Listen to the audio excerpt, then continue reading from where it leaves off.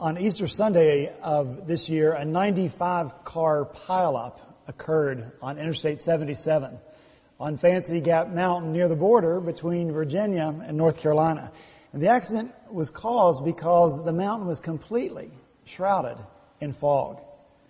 One car slamming into another car because you couldn't see the car in front of you. My mother had come down the mountain about an hour before the accident occurred, and she said she was scared to death. So they crept down the mountain because literally you could not see past the front of your own car. I've driven up and down that mountain 100 times, and every time I go, I pray, Lord, please don't let there be fog on the mountain today. Well, if you'd never been on that mountain before that foggy day, you wouldn't know how spectacular the view is from that mountain on a clear day. From an elevation of almost 3,000 feet, you look out over this broad valley, this plain, mile after mile after mile after mile, as far as you can see. Beauty everywhere, spectacular. And on days like that, you're not afraid of the mountain. You're not scared of it, but you say, Lord, thank you that I get to see something so beautiful, something so breathtaking. Because something about a breathtaking view inspires hope within us. When we see something that's really dramatic, astonishing, amazing, we catch our breath and we are inspired with hope.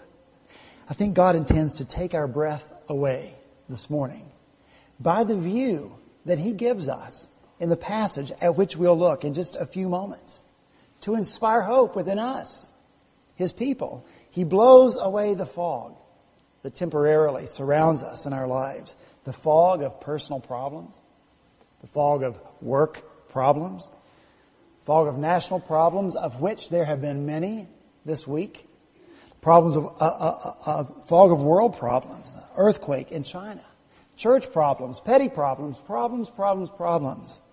shroud us with fog. And they create fear within each of us, even as an entire city shuts down and sequesters itself behind locked doors. Today, God, through His Word, transports us out of the fog, beyond the fog of what is right now, to the beauty of what will be. And the view is truly breathtaking. You're going to see that. The view is beyond our ability to imagine, but not beyond our ability to believe by faith. And once we have believed by faith, what we will see this morning, once we believe that it will be, we will ask, Lord, what is my part? What do you have for me to do to bring about this beautiful thing that you are about in the world? You know, last week, many of you committed. You came forward. You said, I am going to wrestle in prayer for each other. I'm going to wrestle in prayer for this city. And we did that this morning. We walked around the city of Charleston and we prayed. After church, we're going to have an opportunity to wrestle in prayer for God's work around the world. Last week, we committed. We said, I'm going to work hard with the gifts, the resources that God has given me. I'm going to work hard on behalf of my brothers and sisters here. I'm going to work hard to get the gospel out to this city because I know that's how Christ extends His kingdom. When His people commit to use their time and their talents and their resources to get the gospel message out. This morning, we get the long view. This morning we get to see the results, what comes about when God's people commit themselves to pray hard and to work hard to advance the kingdom of Christ. So if you have your Bibles open to Isaiah chapter 2, I'm going to ask you to stand as we hear together the word of the living God.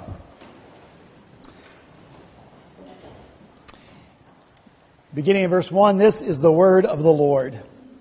This is what Isaiah, son of Amos, saw concerning Judah and Jerusalem. In the last days, the mountain of the Lord's temple will be established as chief among the mountains. It will be raised above the hills, and all nations will stream to it. Many peoples will come and say, come, let us go up to the mountain of the Lord, to the house of the God of Jacob. He will teach us His ways so that we may walk in His paths. The law will go out from Zion, the word of the Lord from Jerusalem. He will judge between the nations and will settle disputes for many peoples. They will beat their swords into plowshares and their spears into pruning hooks. Nation will not take up sword against nation, nor will they train for war anymore. Come, O house of Jacob, let us walk in the light of the Lord. Let's pray together. Father, we ask now that you would bless this reading and hearing of your word as you promised to do. Lord, we do thank you for the beauty of the truth of what we've read this morning, of what will be. And we pray now that as we look at that, we would look at our own lives as well and say, Lord, what would you have us do right now as you take us to what will be? So we commit ourselves to you, to the truth of your word, and the power of your Spirit to work in us. Pray these things in Jesus' name. Amen. Thank you. You may be seated. What's striking about these verses is the emphasis that they place on the future, on what will be. In 3 verses, verses 2, 3, and 4, Isaiah uses the word will be 11 times, over and over. This is what will be. When President Obama spoke a couple of days ago at the memorial service for the victims who were killed in the bombings, he looked forward to the future as well. And he predicted this. This is a quote. The world will return to this great American city to run even harder and to cheer even louder for the 118th Boston Marathon. Bet on it. If you took the president up on his bet, you would probably win. Probably. But how do you know you would win? Because the president said it? How can you be sure? Is it not possible that the city of Boston could once again be shut down for a tragedy of a different nature? It was good, it was right, the president to try to inspire hope in the people who are mourning, who have suffered this tragedy. But the hope that he attempts to inspire is far different. It's far different than the kind of hope that God gives us in the truth of His Word. The president's only hopes that his words will come true. But ultimately, the president lacks the power to make his words come true. God does not. What God says will happen. What He says will be, will be. And through the prophet Isaiah, this is what God says will be. And so you and I have hope, even when we are shrouded by the fog. Hope in the power of God to make things as He proclaims they will be. It's believed that these verses in Isaiah, chapters 2 through 4, that they originally existed as a separate piece of writing of Isaiah before they were included in the larger work of the whole book.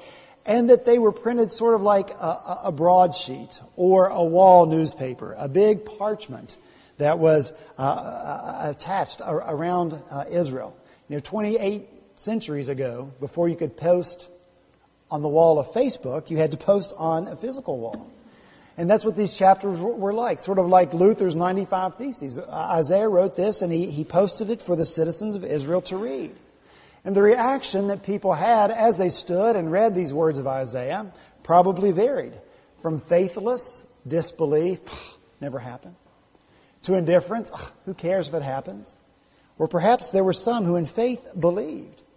For those of Isaiah's day who looked to the strong economy that the nation of Israel was experiencing, to those of that day who looked to the strong military that Israel had, and to King Uzziah, who had a fascination with developing new military weapons, perhaps these words of Isaiah had no interest at all. Because those people were only concerned with what is. And if what is comfortable, then you don't really care much about what will be.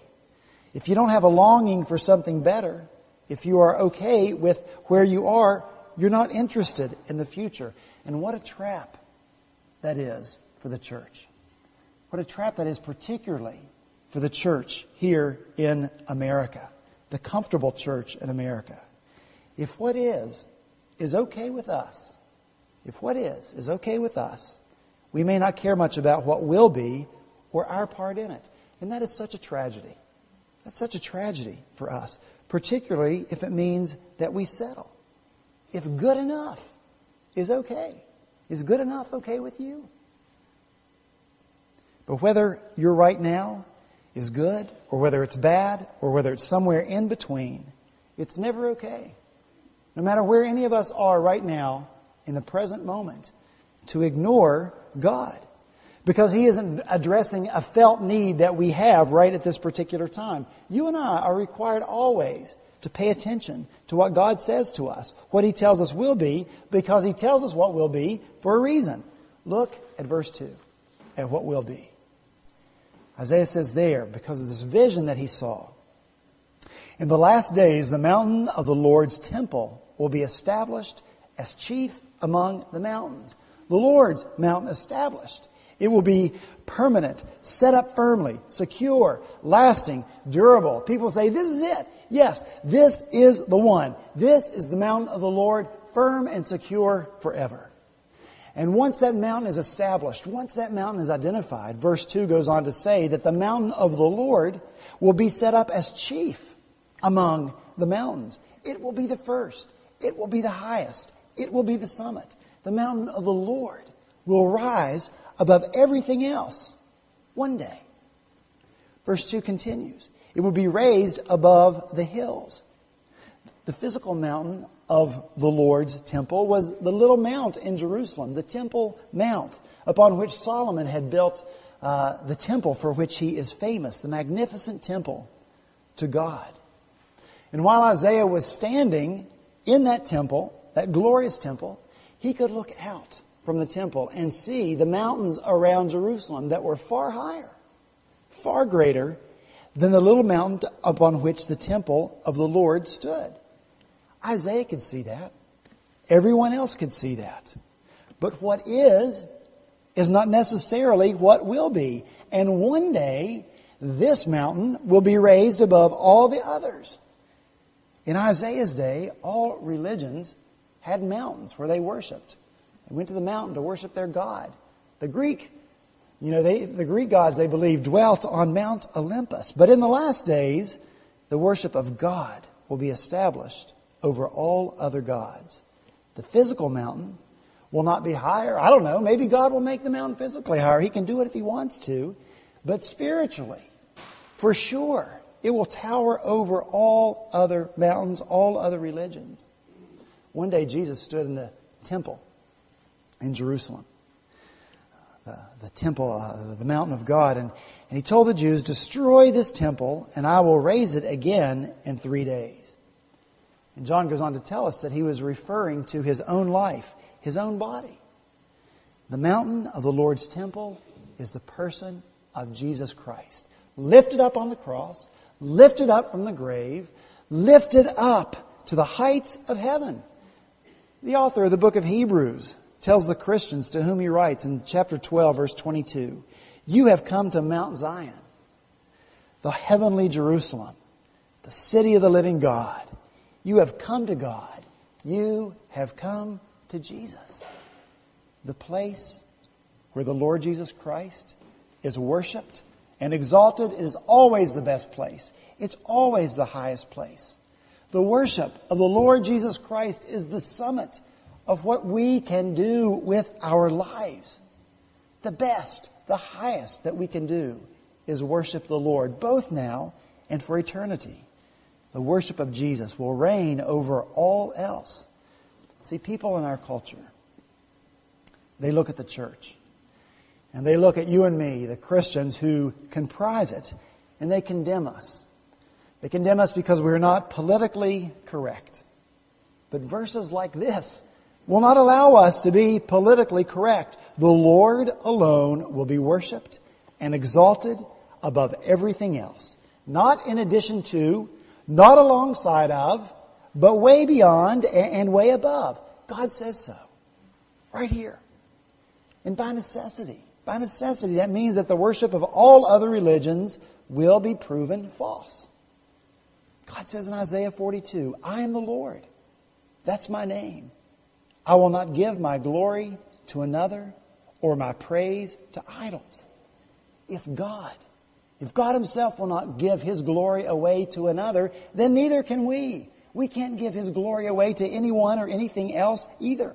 We can't spread it around evenly so that everyone can hold hands and everyone can be happy. If we're going to believe, then we must believe. And to believe is to believe this. To be Christian is to be politically incorrect. To say or to stand and sing in Christ alone, Christ above all, is very politically incorrect. And so you and I feel the pressure. I feel the pressure. I bet you feel the pressure to keep quiet. Shh. To give up. To give in. To just get along. To not cause waves. To join hands with everybody else. Say, I'm okay. You're okay. We're all okay. And then the fog rolls in. And we can't see. And we give up hope. And like the fog-covered mountain, this country in which we live, which used to feel so solid, which used to feel like Mayberry, becomes a scary place for us. But only when we focus on what is, not when we focus on what will be. Look at the end of verse 2. All nations will stream to it. All nations will stream to the mountain of the Lord. All nations, every one of them, will stream to it. Isaiah uses the word stream on purpose because this is what Isaiah saw. Now let me ask you a question. In which direction do streams naturally flow? Do streams flow up or do streams flow down? Down. All right. Good. Which direction is the top of the mountain? Is the top of the mountain up or is the top of the mountain down? It's up. How often have you ever seen a stream flowing up a mountain? How many times have you seen it? I've never seen it in my life. It doesn't happen. But God says it will. How will it happen? Because of this supernatural magnetism of the person of Jesus Christ. He says in John chapter 12, and I, when I am lifted up from the earth, will draw all people to myself. That's the power of Christ. The word draw is a word of power. To powerfully, magnetically pull even that which opposes, even that which resists. Christ demonstrated His power on the cross. There Scripture says He triumphed over all powers. Not some, all powers and authorities. There on the cross He made a spectacle of them. There on the cross, Scripture says that Christ by His death destroyed him who holds the power of death, that is, the devil. And so yes, Jesus has the power even to make a stream flow uphill. One day to cause not a trickle of people, but a stream of people to flow to Himself. We can't imagine it. People flowing, streaming to Christ, but it will be. We can't imagine people abandoning their worldview, whatever that worldview is, and say, come let us go to the mountain of the Lord to worship Him. But they will. They'll leave behind every other worldview. They'll leave behind every other philosophy in favor of the one and only true and living God. God says so. We can't imagine people abandoning their lifestyles, the way they live their life, the life that they are enjoying so much. We can't imagine them giving that up. But look in verse 3. They'll say, let us go to the mountain of the Lord. He will teach us His ways so that we may walk in His paths. Translation, we want to know God's truth so we can live our lives exactly how God wants us to live them. Unbelievable. Many Christians don't live their lives like this. And so we got to get out of the fog of the present and look at the long view about what will be. Look in verse 4. They will beat their swords into plowshares and their spears into pruning hooks. Nation will not take up sword against nation, nor will they train for war anymore. At present, in our world, in our country, when the call goes out for war, all our resources go to supporting that war. You know, I look at that 1884 organ up in the balcony.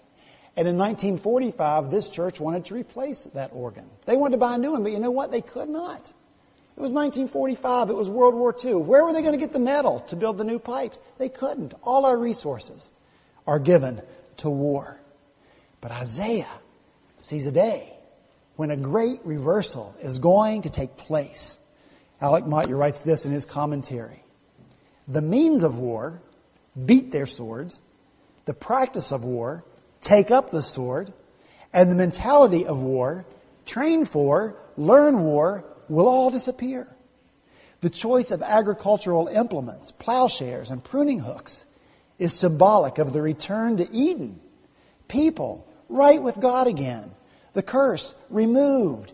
The end of the serpent's dominion. An ideal environment.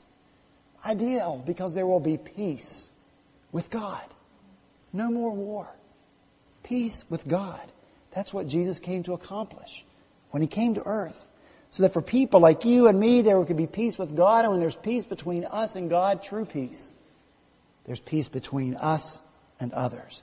All of this is what will be. And we can scarcely believe that a world like that our world could ever be like this, but it can be, and it will be. The challenge for you and for me this morning is not to be detached from it, as if it were far off in the future. The completion of it will be way, way, way at a time far away from us, because we don't know when the time will be. We, right now, are very much a part of what will be in the future. And so Isaiah gives people hope for the future that must make a difference in their lives right now. Having said 11 times in 3 verses, what will be, Isaiah suddenly jerks his reader back from the future and puts them right here in the present. Look in verse 5. Come, O house of Jacob, let us walk in the light of the Lord. Right now, let us walk in the light of the Lord. In Scripture, walking is always or usually synonymous for living our lives. Our lives in Scripture are a path. And that path takes every one of us on a spiritual journey that will end either an everlasting life with Christ in heaven, or that spiritual path will lead us to everlasting separation from Christ in hell. Those are the paths that everyone is on. And so we've got to ask ourselves, how are we living that life? How are we walking? And you've got to ask yourself, and I do, where is your path leading you? Some people here this morning are getting close to the end of the path, probably. Some of us here may be about halfway through. As I look around the room at all the young people here this morning, probably most of you all have a long journey in front of you. And you got to decide right now, what path are you going to get on? What path are you going to get on? What are you going to do with your life as you walk along that path? All of us have to make that decision. In what will we invest our time as we walk along our path? And knowing what we know about the future. What will be? What are we willing to do to make that a reality in our lifetime? And why wouldn't we? Knowing what God tells us about the future, just abandon what we know already is going to end in failure. It's going to end in futility. Why not abandon it right now? Because we know that we can be on the winning side. In Isaiah, in verse 1, Isaiah writes that what he saw was concerning the last day. In the Old Testament, the last day referred to the time when the Messiah would come. In the New Testament, the Messiah, Christ, did come. And so the New Testament thinker and writer, the last days are right now. We are living right now in the last days. And we are waiting the completion of the days for the time that Christ returns, when He comes again. And Jesus in Matthew 24 talks about the end of time. He talks about His return. And He says this, the gospel of the kingdom will be preached in the whole world as a testimony to all nations, and then the end will come. And He goes on to say, no one knows about that day or hour, not even the angels in heaven, nor the Son, but only the Father. And so when I put those two verses together, what Jesus said, I conclude that all of us must be about gospel business as we walk along our path. Because we may not have tomorrow to do it. Walking toward this future that Isaiah describes. Isaiah writes of a day where people will say, come, let us go to the mountain of the Lord. As you walk along your path, how often are you inviting people to walk with you? Come. Let us go to the mountain of the Lord. What we enjoy, we invite others to. A week ago, I went to the symphony on Friday night. I enjoyed it a whole lot. So guess what I did? I went back again on Saturday night. And I took people with me. I said, you got to come. You got to go with me to the symphony. It is unbelievable. You will love it. What we love, what we enjoy, we invite others to. And so we as believers say to others, come with me. Not only because the salvation of their soul from eternal hell is urgent, it is, but we say come because the sight, the view is so beautiful. When we look at the person of Christ, He's beautiful to us.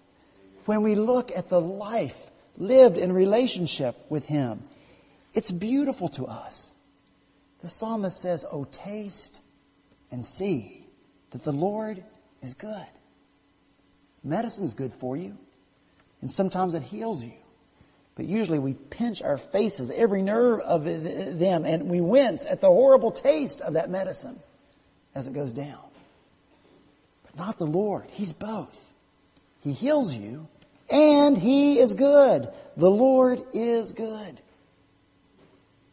And when you have tasted, and when you have seen, when you've experienced the goodness of the Lord, only then will you say, come and go with me to the mountain of the Lord. Isaiah saw a stream flowing up the mountain. Is that reality for us in our lives, in our church? Is that what we see? People streaming to the Lord? If not, why not? How often are we living out the gospel? How often are we speaking the words of the gospel to those around us? Today in America, sometimes it seems like we're standing in a dry riverbed.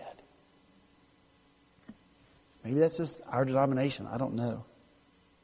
There's a little trickle that goes through the parched ground, and we look for it. Yeah, there's a little trickle. Statistics show that in what we call the very best, the very, very best of evangelical churches, not liberal churches, the best evangelical churches in America, it takes 20 people 1 year to win one person to Christ. I don't think it should be that way when we've tasted and seen that the Lord is good. Do you? Isaiah saw people going up to the mountain of the Lord to learn His ways so that they could walk in His paths. Here's a picture of eagerness. People eager to learn the ways of the Lord. As you walk along your path, how eager are you to live the kind of life that the Lord teaches you to live in His Word? The transformation that would take place in our lives, the transformation that would take place in our church, the transformation that would take place in our city, and not just here, but I mean all believers. If we would say, what, Lord? What do you want me to do? How do you want me to live? And then do what He says and live how He says. The transformation would be unbelievable. So see, this vision isn't just for someday far removed from us. The vision is for us right now. And the hope that it gives us reminds us we are on the winning side. Do you believe it? Do you feel embattled? Do you feel fog shrouded? We're on the winning side, the Lord's side. Reminds us to hang on even when the fog around us is thick. A better day is coming. A beautiful day is coming for us and for everyone that we bring along with us. You and I have a part to play in making this a reality. We must live our lives to make this a reality. Let's pray together.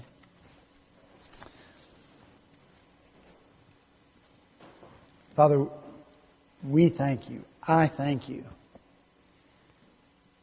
for these verses, for this vision that You showed Isaiah, for Your goodness and Your grace to show us who are living right now, who are waiting, what is going to be someday. And it is beautiful and it is exciting to us to try to imagine a world where this will be a reality. But it will be, Lord, because You said so. And so I pray, Lord, that we would wrestle in prayer. I pray, Lord, that we would work hard with the gifts that you've entrusted to us to make this a reality. Lord Jesus, you talked about your kingdom growing like the mustard seed, the tiniest seed of all. But that mustard seed, when it's grown, becomes a tree large enough for the birds of the air to build nests in. Lord, we know it doesn't go from one to the other instantaneously. From seed to full-grown tree, there's growth that takes place along the way. And I pray, Lord, that we would commit ourselves to be part of that growth of your kingdom. Lord, give us an eagerness, all of us, young and old alike. Give us an eagerness to know your truth and to live our lives by your truth. Take away the deception, Lord, that calls us to believe that another way is better, that another way is more fun. Convict our hearts and show us the truth that those ways will end in disaster and death. And Lord, help us taste and see, experience in a real way as individuals how good you are, so that we will want to invite other people to what we enjoy so much. And we enjoy you so much, Lord, that we want other people to have that same experience with you. Lord, as we commit ourselves to you to do these things, we pray that you would bless us. And I pray again as we pray week after week, Lord, that you would use us here as individuals and as a church to extend your kingdom here in the city of Charleston and around the world. We pray these things as we wait for you to return. In your name, amen.